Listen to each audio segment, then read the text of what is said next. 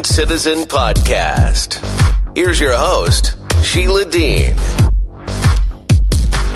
Hey, it's Saturday on New Year's Eve of 2022. How you doing? Let me just invite all the people. How you doing? So, yes, New Year's Eve 2022, and this is our Flightmares show. All week, everybody has been complaining about the impossibility of getting out of the airport because of Southwest. But Southwest isn't the only one who had problems.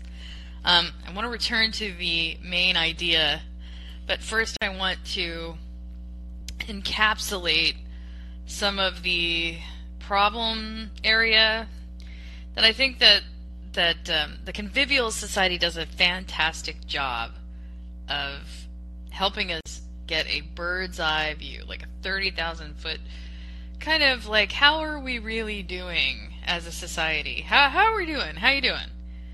And turns out, like, the more technology that we've been integrating with ourselves in our lives, it's really become kind of not a disruptive force, because people in business love disruption, and it has its place. But interruption brings you to a totally different conclusion, a totally different lifestyle, and a life sensation than you would if you were doing things maybe culturally 5 years, 10 years ago, things that make sense, things that you do normally, and how our culture has kind of become this there's a ton of white noise out there. So I'm going to pause the mic for just a moment, and then I have this, What You Get Is the World is the name of the essay. It's about 15 minutes, but it's totally worth listening to as a year-end summation on the principles that are governing technology in your life, how that really is kind of shaking you down. So let me look down here to see who's with us. We have our favorites, William and Gregor. Please do your invites and call people to the program so that we can listen to you and also listen to Mr. Sakasas and this excellent essay. So I'm going to go on mute right now, and then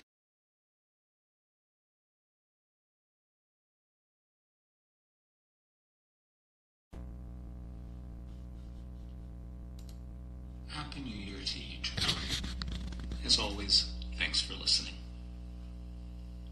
What you get is the world. I might be wrong about this, but it seems that over the past couple of years, more and more people have been working their way to the conclusion that modern society is fundamentally broken. Not just broken in a way that can be fixed with a little tinkering here and there, but somehow broken in its core assumptions, particularly its assumptions about what shape a good life should take. Again, maybe I'm wrong about this assessment. It is, after all, wholly unscientific. This is not to say that everything is broken, of course, or that there is no good thing to be had from modern society. On the contrary, by historical standards, modern society offers its members an embarrassment of riches. Nonetheless, it is increasingly obvious that this is not the whole story. It would appear, for example, that these material benefits have come at an unbearably high cost to the non-human world. It is the case, too, that these goods have been unjustly distributed, both in the sense that Western society has benefited from depredations that have been visited upon the non-Western world, and that, within Western society, too many have been unjustly excluded from sharing in the fruits of material prosperity. But I want to go a bit further than these well-documented realities. It is also the case that the material prosperity so many of us enjoy comes at a cost to our well-being, such that many are beginning to question whether we've not unwittingly assented to a devil's bargain. Here I am thinking, for example, of the equally well-documented rise in rates of burnout, mental health disorder, and loneliness. More speculatively, I'd even suggest that we've somehow stumbled into a crisis of desire. Our techno-economic order takes the shape of a great engine of desire, training us to want what it offers and encouraging us to forget our deep desire for that which cannot be bought. I may come back to that latter point about desire in the new year, but for now, let me try to hone in on a relatively modest claim. When I think about the forces shaping modern society, I tend to characterize them as centrifugal rather than centripetal forces, which is to say that these forces tend to pull us apart rather than bring us together. When I consider the forces operating on the person, however, a different frame comes to mind. These I think of as forces which deplete rather than renew us. As I used to observe with some frequency, the arc of digital culture bends toward exhaustion. What I mean by this is simple. When we think of the way our days are structured, the kinds of activities most readily on offer, the mode of relating to the world we are encouraged to adopt, etc., in each case, we are more likely to find ourselves spent rather than sustained. The default set of experiences on offer to us are more likely to leave us feeling drained and depleted rather than satisfied and renewed. In our consumption, we are consumed. There are many ways to think about this. We are depleted by the pace and structure of contemporary life, particularly by how spatial and temporal boundaries that provide modest respites from the demands others could place on us have been eroded by the capacities of digital technology.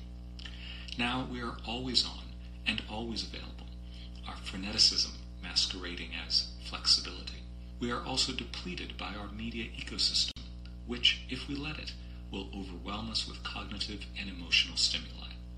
We are depleted too by a techno-economic system that is bent on treating the human and the non-human alike as raw material, as sites of extraction.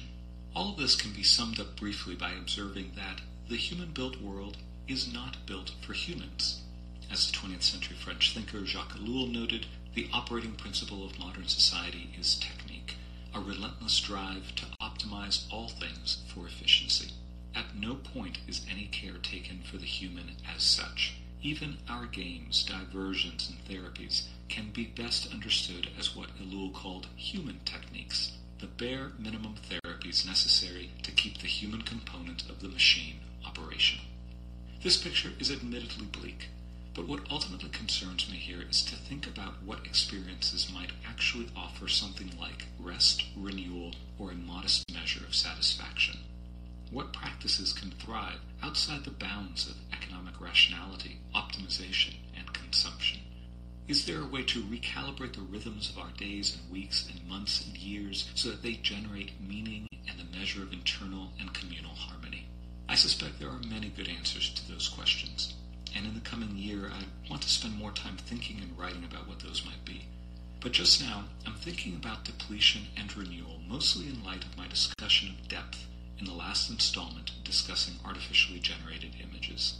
If you've not read it, no worries. The line that sums up the key idea comes from a longtime tutor at St. John's College who once observed that serious texts have a surface that arouses the desire to know them and the depth to satisfy that desire. In place of occasional experiences of depth that renew and satisfy us, I observe we are simply given an infinite surface upon which to skim indefinitely. I had in view the sea of artificially generated images and text threatening to flood our feeds, but we can generalize the principle to describe much of our experience. I initially intended to develop this line of thought a bit further in that last installment, but as so often happens, the piece went off in another direction, and I thought better of trying to squeeze this bit in.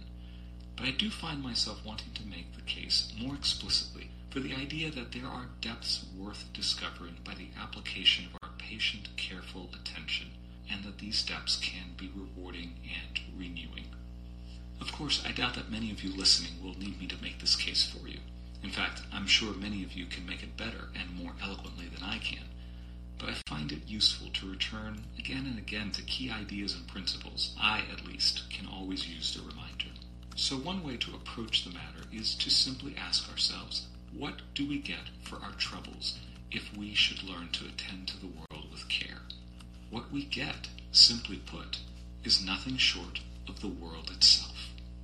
Let me elaborate on the claim, first with an anecdote from my years in the classroom.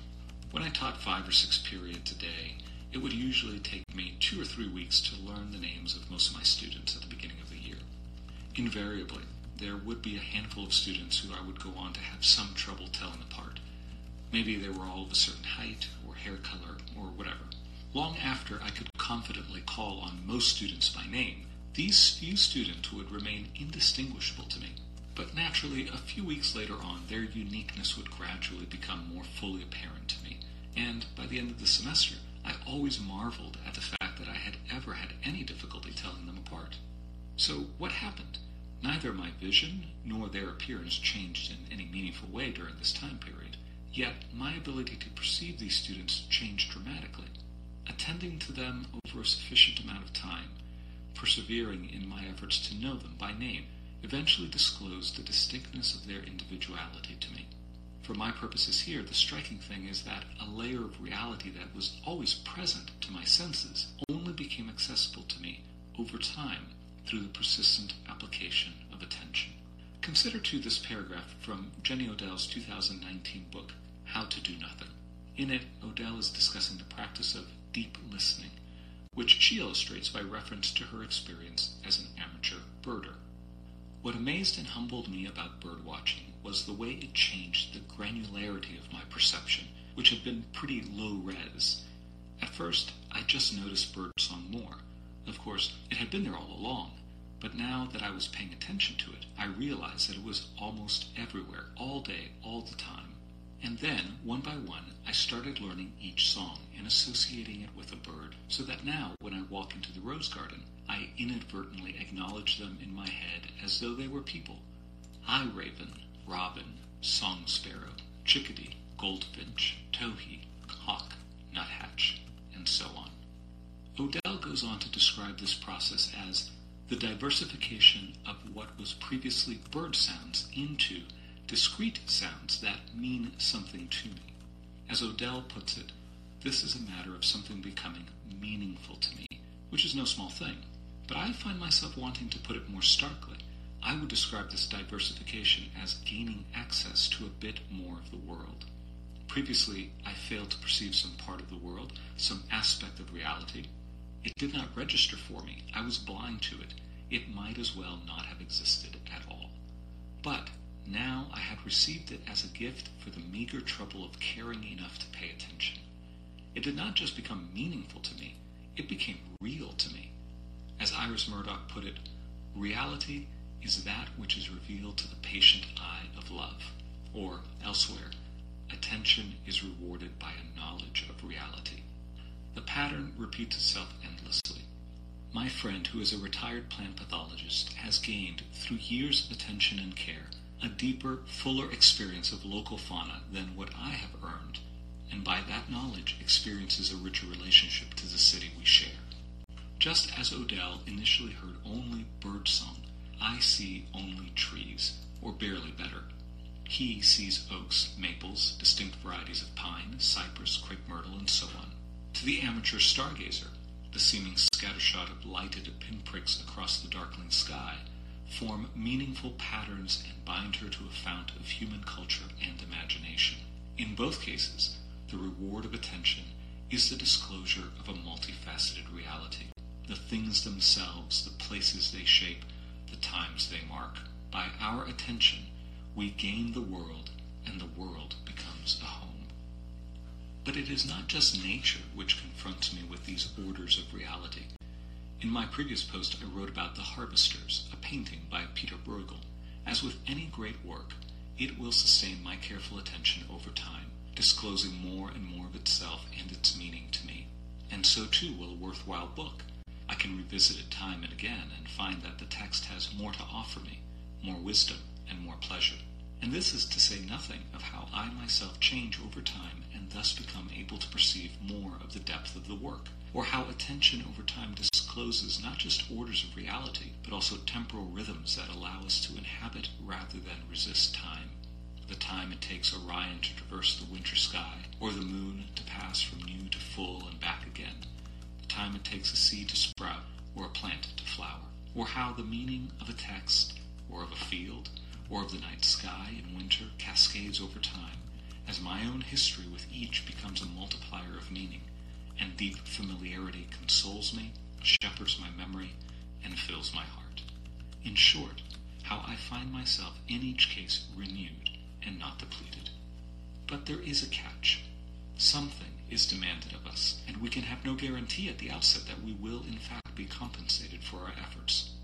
What is demanded of us initially, even before patience and careful attention, is, I think, humility. Humility is not a peculiar habit of self-effacement, as Iris Murdoch observed. It is selfless respect for reality, and one of the most difficult and central of all virtues. Humility and a refusal of the myth of limitlessness. Because if there is anything that makes us complicit in propagating the exhausting, depleting, surface-skimming way of life, it is a refusal to acknowledge our good and proper limits as mortal, embodied creatures. As Wendell Berry has put it, our human and earthly limits, properly understood, are not confinements, but rather inducements to formal elaboration and elegance, to fullness of relationship and meaning. By this fullness of relationship and meaning, I take Berry to mean something very close to what I have been characterizing as the renewing depths of reality.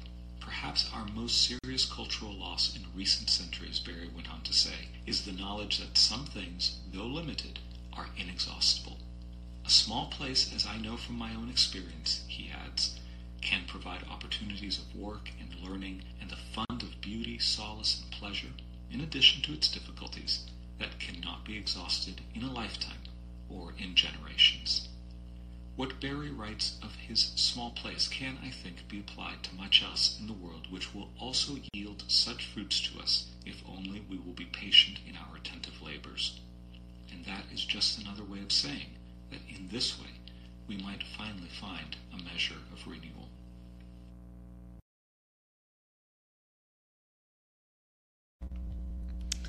Okay, so that was L.M. Secasas narrating his Substack blog called The Convivial Society, and he is great. If you haven't subscribed to his Substack, I would go there and subscribe today if you have time, and if you have the bandwidth to enjoy it. So, welcome to this edition of Flightmares back from the holidays. So I expect someone to call in and talk to us about their flight exchanges. I want to just donate this one exchange that I am aware of. So in the picture for the show today, can you hear me fine? So there's a picture from the show today, and it should be, ripped up boxes and one of the TSA slider bins that comes through the X-ray machine. A personal friend wrote me and told me they tore open my presents in my bag because I used something that had glycerin on my hands. And this person only wears natural products, and a lot of natural products, like from health grocery stores, contain glycerin. So his soaps and his lotions and his aloes, those sorts of things, all of them had glycerin as an ingredient. Either at the top of the list they had glycerin. So he was pulled over by the TSA for two reasons. He refused the X-ray because obviously he doesn't want to be X-rayed. And he was also pulled over because of all the glycerin on his body, on his hands and his feet, because it's cold outside. He's slathering himself with glycerin lotion. So the TSA picked on him. Okay, when they opened up his bags, they tore open all his presents. And so I wanted to make sure that the picture of the torn open presents in the bin was there. And I want to read to you what he sent me. This person doesn't want to be on the show. He just wanted to tell me what happened. So I'm going to read the text that he sent me. Total harassment from TSA. They made me wait for a long time to get a pat down. Then they told me that they found an explosive chemical on me, which ended up being the glycerin. They checked my stuff thoroughly and then opened and emptied everything out of my bags. Opened up all the presents, and then they sent me to a second pat down in a private room. Then they found everything was okay, and they let me go on my way. And now I have to repack all my stuff. So I've never had that done before. And, I just want you to see that they opened up all the presents. So that was a nightmare scenario.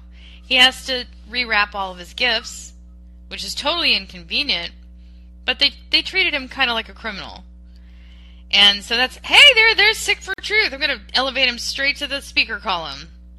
Sick, if you see the invitation to speak, I want you to just take it.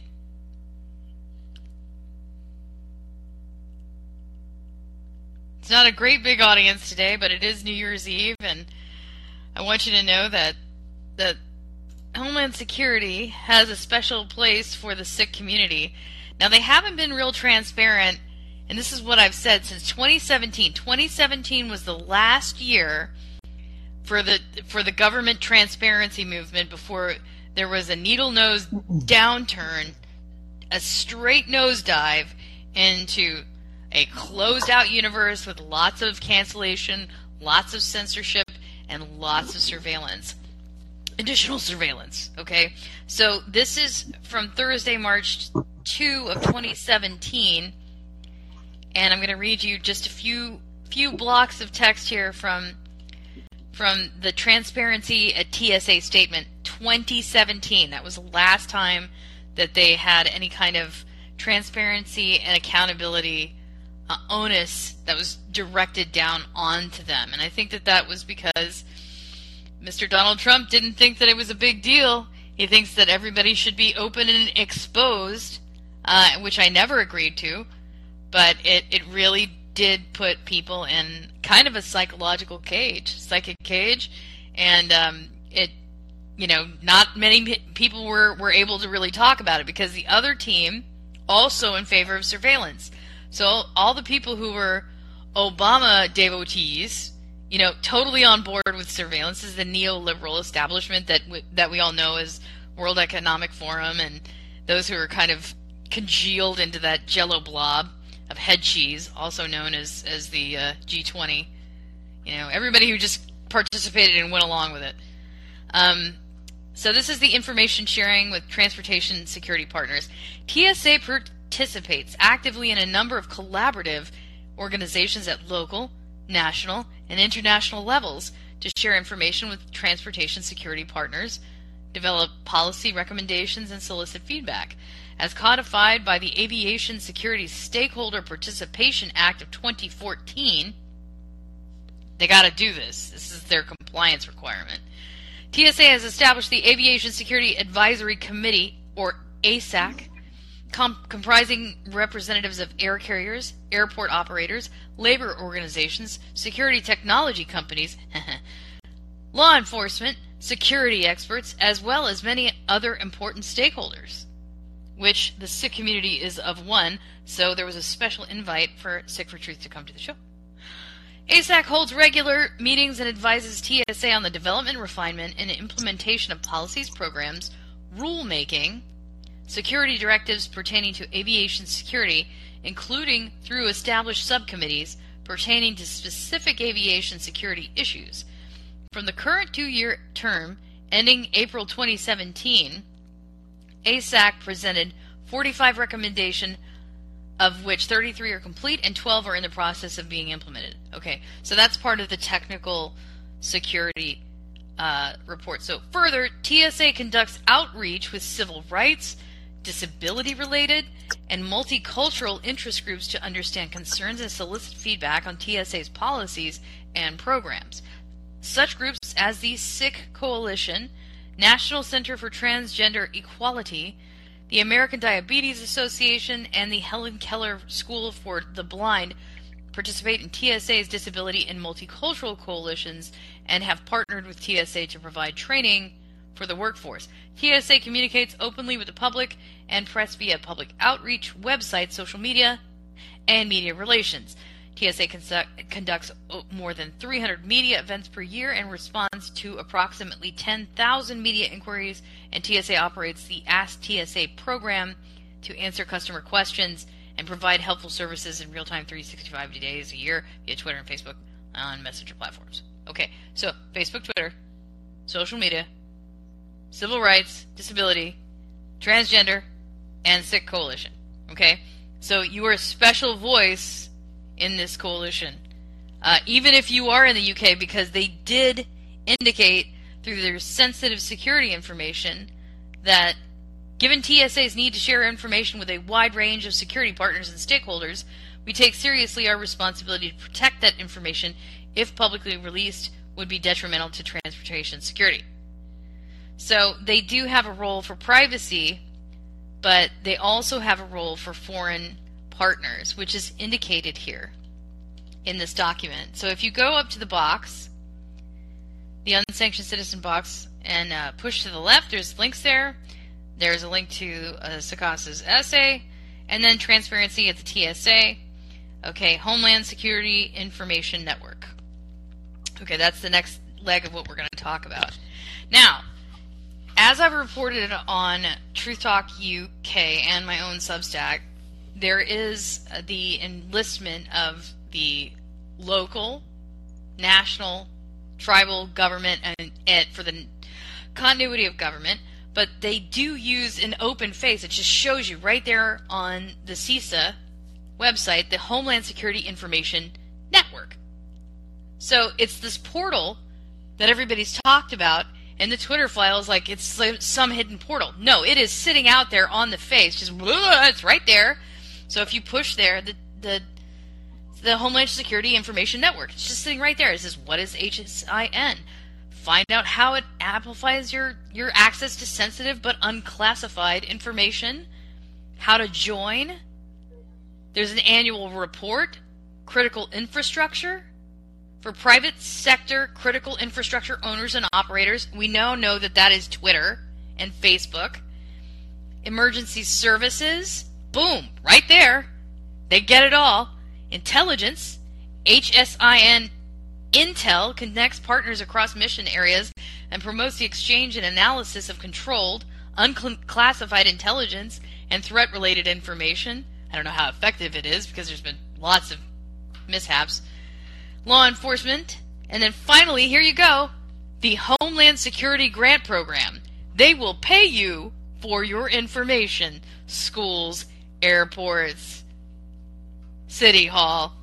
Okay, Sig. So I'd like to ask you about this generalized probe that has just enlisted itself at, say, Twitter and all these other places, and also the airports. You there? Yeah, I'm here. Sorry, I'm a bit I'm not really clued up on this information, but yeah, I mean, the Sikh Coalition website.org, right? So there's a blog from 2022, September 9th, engaging the TSA to fight anti-Sikh discrimination.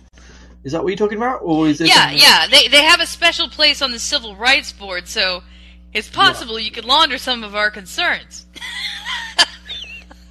Yeah, in terms of privacy and civil liberties and that sort of thing. You've got a wedge in there, bro.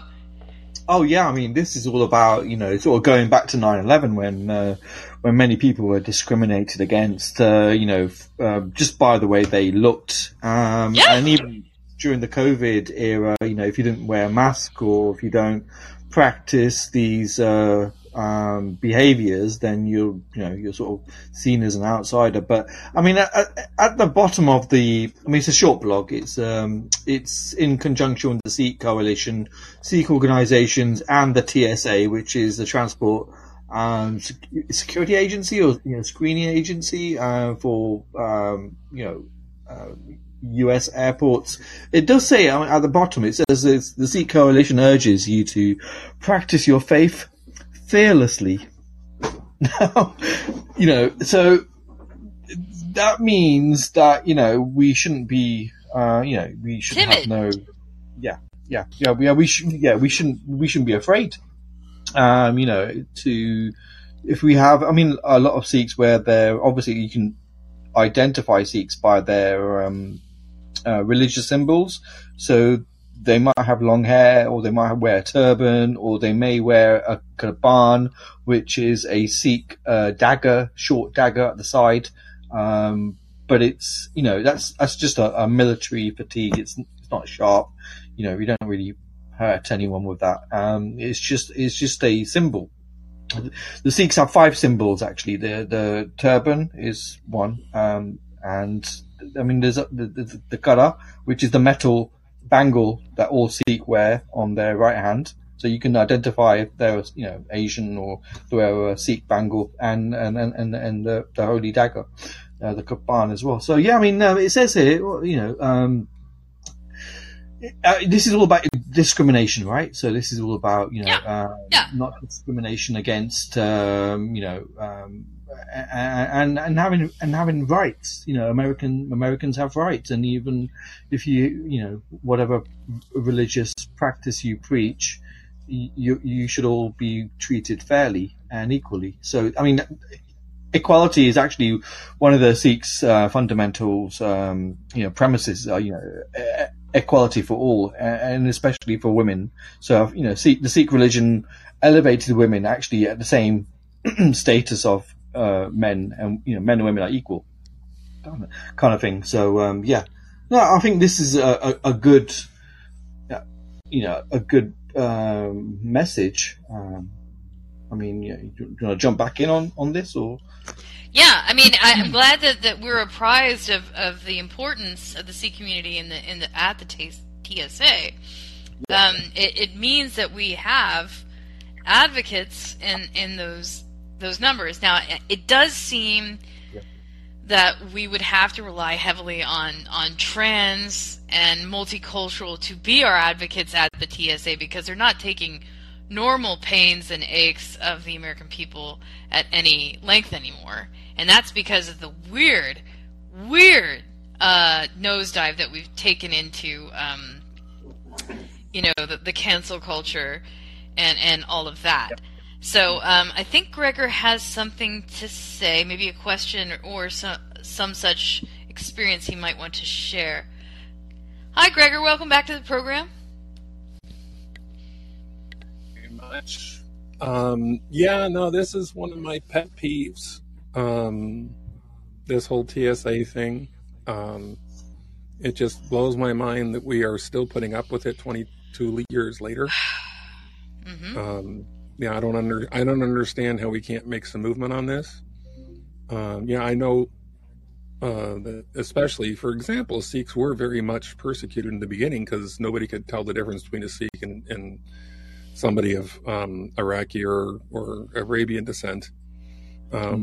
Which is really a State Department problem, and in addition to, I don't think that the TSA, I don't want to minimize their role, but I'm going to minimize their role. No one, I think that they knew that if someone sent in any type of bomb whatsoever, then that there would be this holistic freak out, and then more civil liberties would get rolled back, rather than saying, here is one problem actor, let's not make this policy that's going to, yes, it was scary, but it could have been limited to just that instance. I think that there were people who were strategically in the know who said, okay, we're going to create a situation and so that Americans have less and less freedoms, and we're going to incrementalize a rollback. Now everybody in the known world that flies through one of our airports has their genitals x-rayed. Is that freedom? No, it's not. And the fact that you can't, pack in your luggage what you want to pack in your luggage, and the fact that you can't, transport what you want to transport. I mean, somebody who uses glycerin hand soap should not be, have an orthoscope prodded up their rectal orifice to see if they're carrying a bomb. It's just not the way it should work. It's really quite insane. Yep. Gregor, I'm going to elevate you to the speaker column so we can keep the conversation going. But I'm going to also put on William, who's also a great host here on Call-In. I'm going to go ahead and take William's call. Go ahead, William. Hello, everybody. Can you hear me okay? Now, William, I happen to know that you are of a disabled status. Have you been, do you have a story or some kind of anecdote to exchange with, like, your own personal interactions with the Transportation and Safety Administration? would be good to know. Actually, I haven't tried to travel since I became disabled, but I can tell you when I was playing football and eventually started coaching in Europe, American football, I went over to France, and with a group of guys, we walked all around Paris and stuff, took a train into Paris from Portsmouth, England. We went across the pond, Anyway, so on the way back, we couldn't get a room. We had to sleep outdoors. By the time the next morning came, I have dark skin when I'm outside a lot, and I have Italian features, dark skin, and so they checked me 3 times. I mean, all I had was an overnight bag going through customs, you know what I mean, trying to get back. And I had a can of tuna that wasn't open, and someone would check me. I walked 3 more feet, stop me again. Somebody else would check me, walk a couple more feet. So I'm like, hey guys, you really want the can of tuna? You can have it. Like, what's in this? It says tuna. You want to open it? But I just tried to roll with it. But I like to joke, if Jesus Christ and his disciples were to try and come over today to TSA, they'd probably be put in behind bars somewhere. In a special box, right. For extra scrutiny. Unbelievable. But let me add, I just put some text in the live chat. There were no Iraqi hijackers, number 1. See? Did you know that? Check it out. There were 15 Saudis. Saudis. They were all Saudi. And well, there was United Arab Emirates. I think there was 2 United Emirates, best of my recollection, 1 Egyptian and 1 from Lebanon. So we had, and then of course there were no weapons of mass destruction. And even if there were a terrorist cell in Saudi Arabia, the Wahhabi terrorists, so it seems, why didn't they just target that special forces or get the Iraqi military and their forces to do something? It seems so bizarre that we would do shock and awe in Iraq. And certainly inappropriate, everything that's followed. I totally concur. There are a couple of things I want to note I put in the live chat that are going to blow people's socks off, right? There's a sworn statement from John Lear, an affidavit, who's a pilot of Lear jets. Is this the News Punch? Is that Yes. the News Punch? Okay, go ahead. Well, you got 3. We've got John Lear. I don't remember which is which. I have to go back and look and open them again. And consider that. And then there's Major General Stubblebine's assessment, who was Army surveillance. And then there's former War College professor Alan Sobrowski. By the way, all these men debunk what we've heard from mainstream media. Let me just say that. I don't know how far you want to go in the show. Okay, I need to read you this. This is a paragraph from the Information Sharing with Transportation Security Partners. Internationally, in coordination with the Department of State, which I hope, because DHS as a whole is going to be on the pile. They are really going to get roasted under their rears and under their feet. Their feet are in the fire right now over the border. So I need to read this to you, and it pertains to everybody here. Internationally, in coordination with the Department of State, TSA representatives and international industry representatives stationed overseas liaise with foreign governments and airport stakeholders like the Sikh Coalition and facilitate coordination with foreign and domestic air carriers overseas. Additionally, TSA is a leader in a number of regional and international organizations concerned with transportation security, such as the ICAO, the International Civil Aviation Organization, and the Quadrilateral Working Group. So TSA also partners with key industry trade associations, such as the International Air Transport Association, to help drive industry security policy and critical aviation issues. Now, what's really interesting is that this week, the World Economic Forum managed to take down their Twitter page. They're just not live on Twitter right now. They just kind of said, we're going to step away from Twitter, because I think they were catching a lot of heat.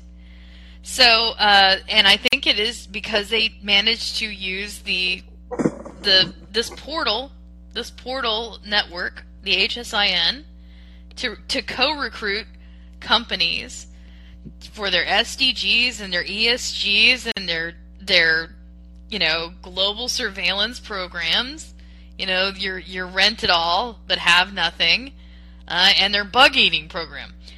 But but what I want to say is that you, Seek, even as a member of the UK, you have so many avenues here to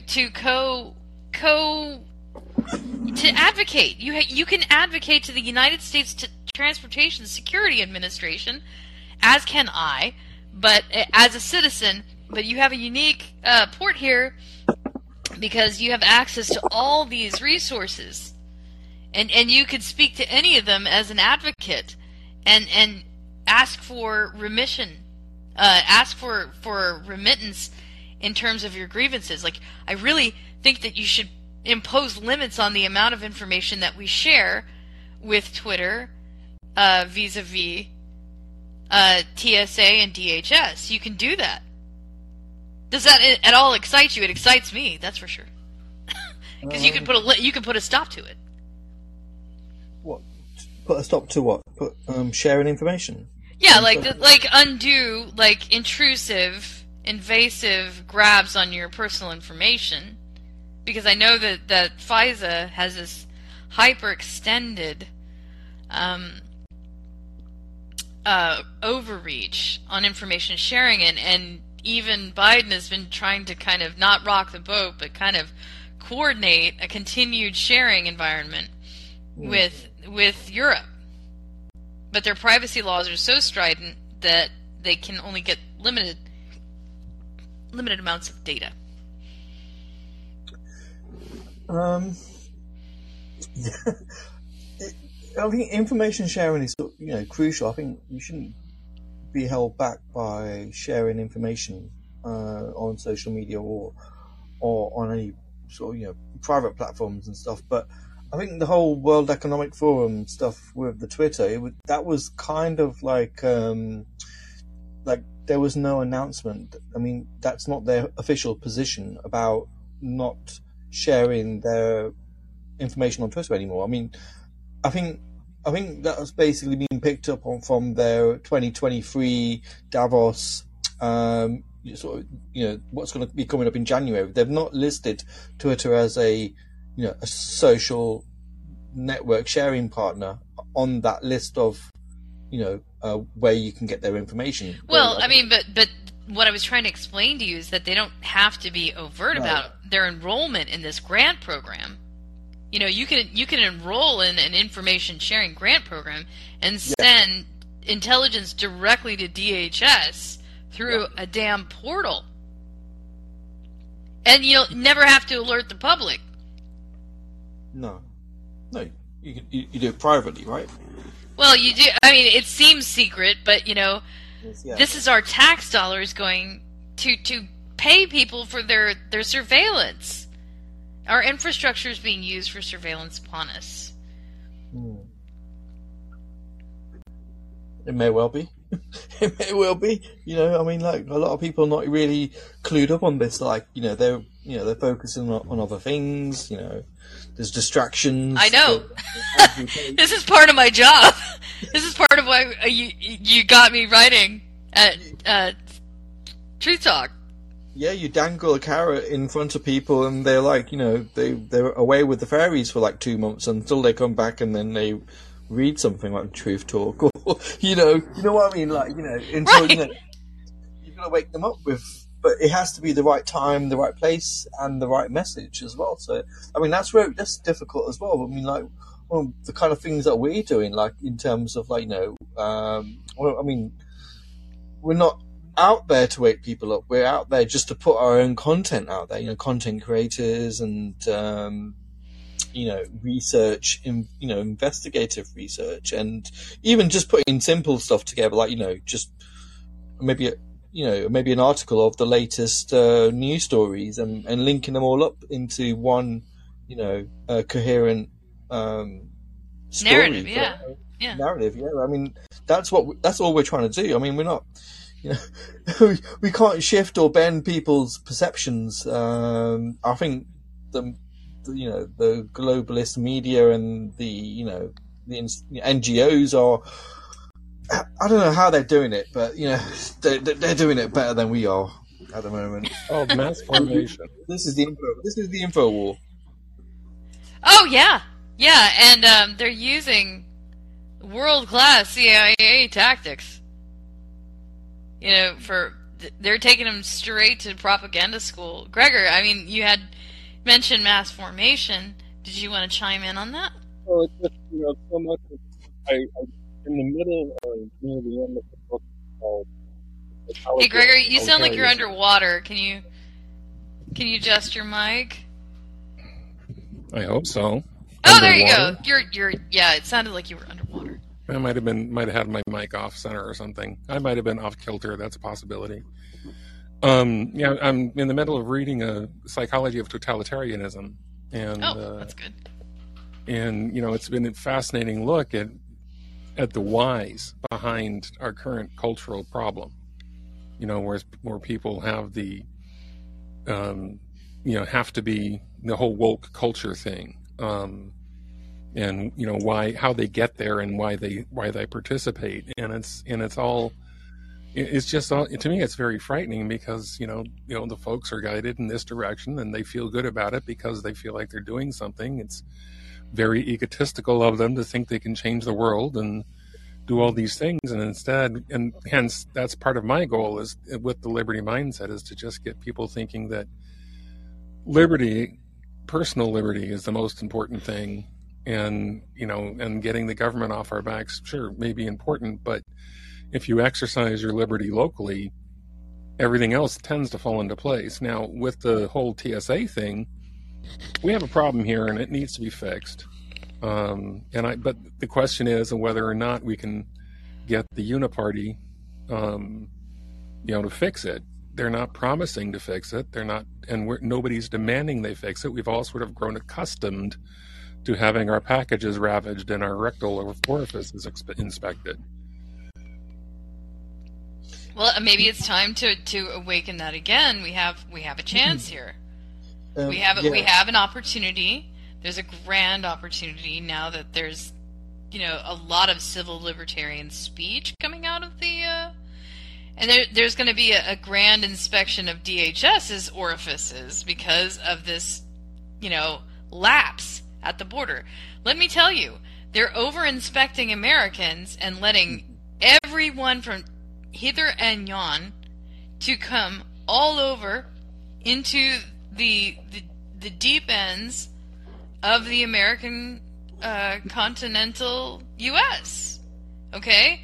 They get here. In fact, there was an Afghani national who fought with our soldiers in Afghanistan. He paid a cartel to get over the border, waded over the Rio Grande, typical wetback style. They, came over. He turned himself in, and then they sent him straight to DHS detention center. And it's because the State Department has all these little rays and ticks for different nation states. Okay, so the Department of State is never before Congress the way DHS is. This is not exclusively a DHS issue. It is a Department of State issue. Okay, and the Department of State has a role that in depressing American liberties throughout the pandemic and through this execution of non-service at the border. Trust me on this one. Zeke. Yeah, I'm just on the TSA.gov website right now, and I believe, after 9/11, security was beefed up at all airports, international, domestic. They were looking out for ammunition, guns, bombs, drugs. So this is like normal border patrol, but it's just beefed up. And, I would love to come over to America, but, I've not had my vaccines, so I'm not too sure how they... Well, you wouldn't have to come to America. You could go to these other the ICAO, the Quadrilateral Working Group, Yep. and these are the international industry representatives, plus your local Sikh would have an interest or array into the technical security, and you could make reasonable requests for information about the policies. You could, assert things about, regional liberty.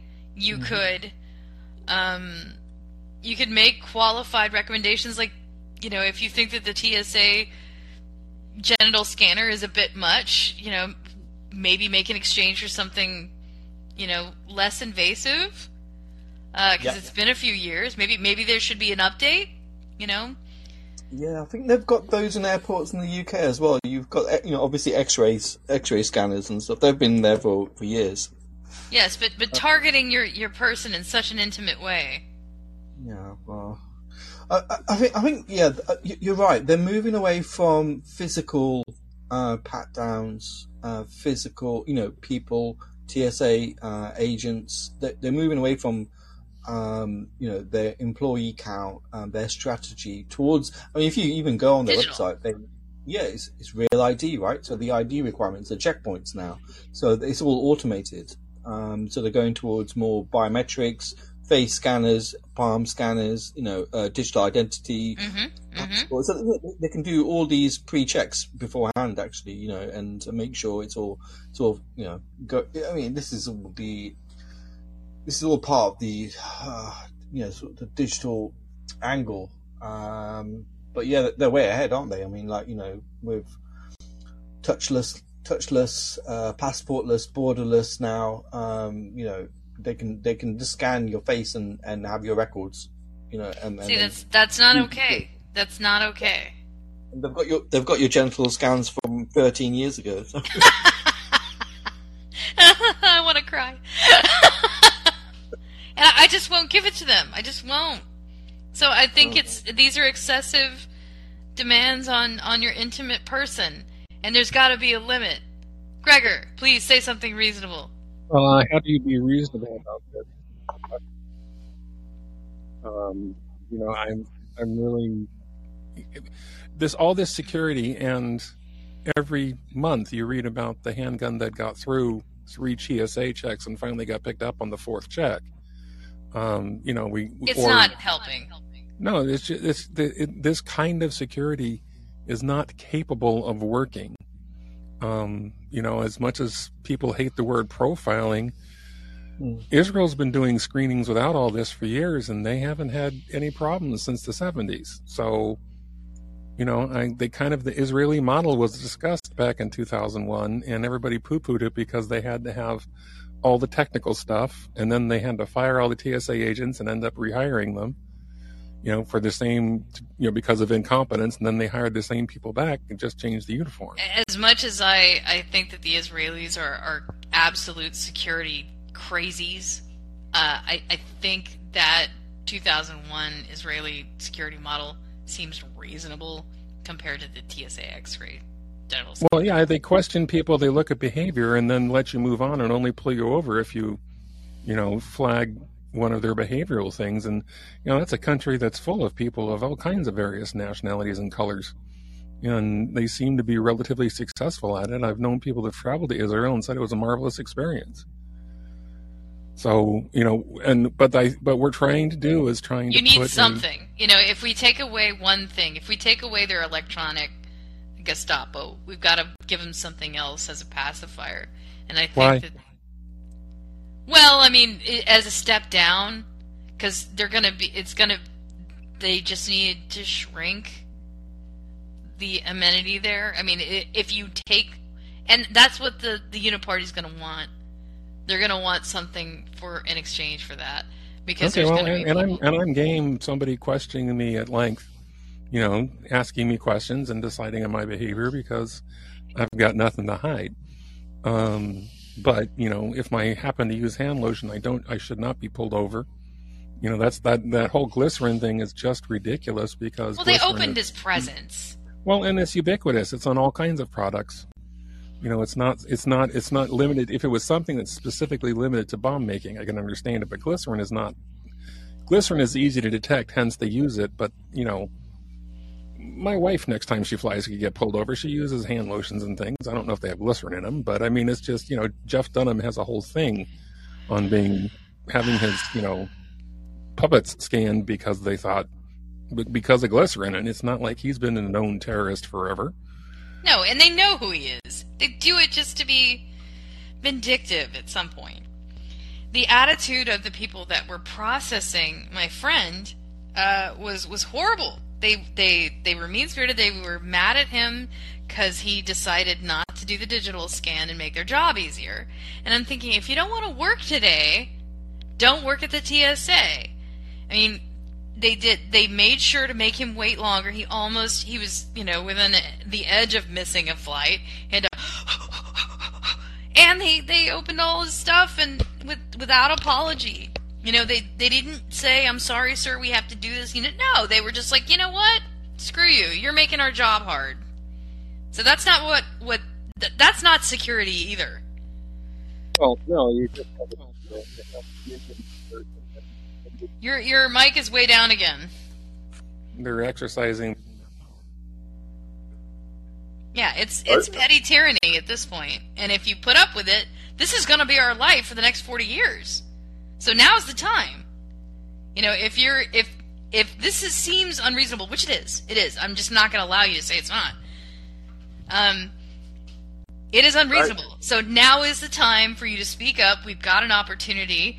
Zeke, you have a tremendous opportunity, you know, to make your voice heard and introduce things that are sane. It's definitely kind of a reduced down from all the liberties that we have lost, and get something in the exchange that seems more appropriate to airport security, if that's what we're going to discuss.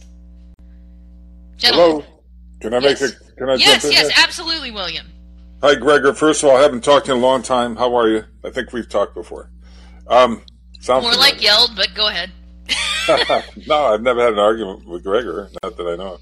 Anyway, and okay, I know I want to go back to 9/11 for a minute. General Wesley Clark's comment, there's a video link there, embedded video in the article. I'm going to thumbnail version. Okay, brethren, we got to wrap this up in the next 2 minutes because I do have to be somewhere. Okay. Well, does anybody recall what he said about the taking 7 countries in 5 years, but that when you talk to the people at the Pentagon, it's like, have we got something else on Iraq? Because what do we have? Why are we doing this? They had nothing. No weapons of mass destruction, no Iraqi hijackers. There was and you could check out Wesley Clark questioning that. And that's where do we get from that? The Patriot Act and the Project for a New American Century. And all this, what we're seeing now. And this is highly questionable. Again, you can check out the other links. They would take more than a minute for me to describe them, so I'll leave it at that. Oh, but that's those fantastic. men's statements. So guys, thank you all for joining. I'm going to go ahead and wrap up the program. Seek, I'm so glad you dropped in. You know, your exposition of the Sikh community was extremely beneficial. You know, I hope you'll come back and join us again. Vladi, I'm sorry we didn't get a chance to talk today, but to everyone who did join, I want to wish you a wonderful, happy New Year's Eve, and we'll see you next year. Thank you, Sheila. You're welcome. Thanks for listening. Before you go, hit the subscribe button. Remember that callers are welcome. Subscribers can access unsanctioned citizen podcast archives at Substack, Podomatic, iHeartRadio podcasts, and Call-In. Please stay in touch. We want to hear from you. Visit SheilaMDean.com.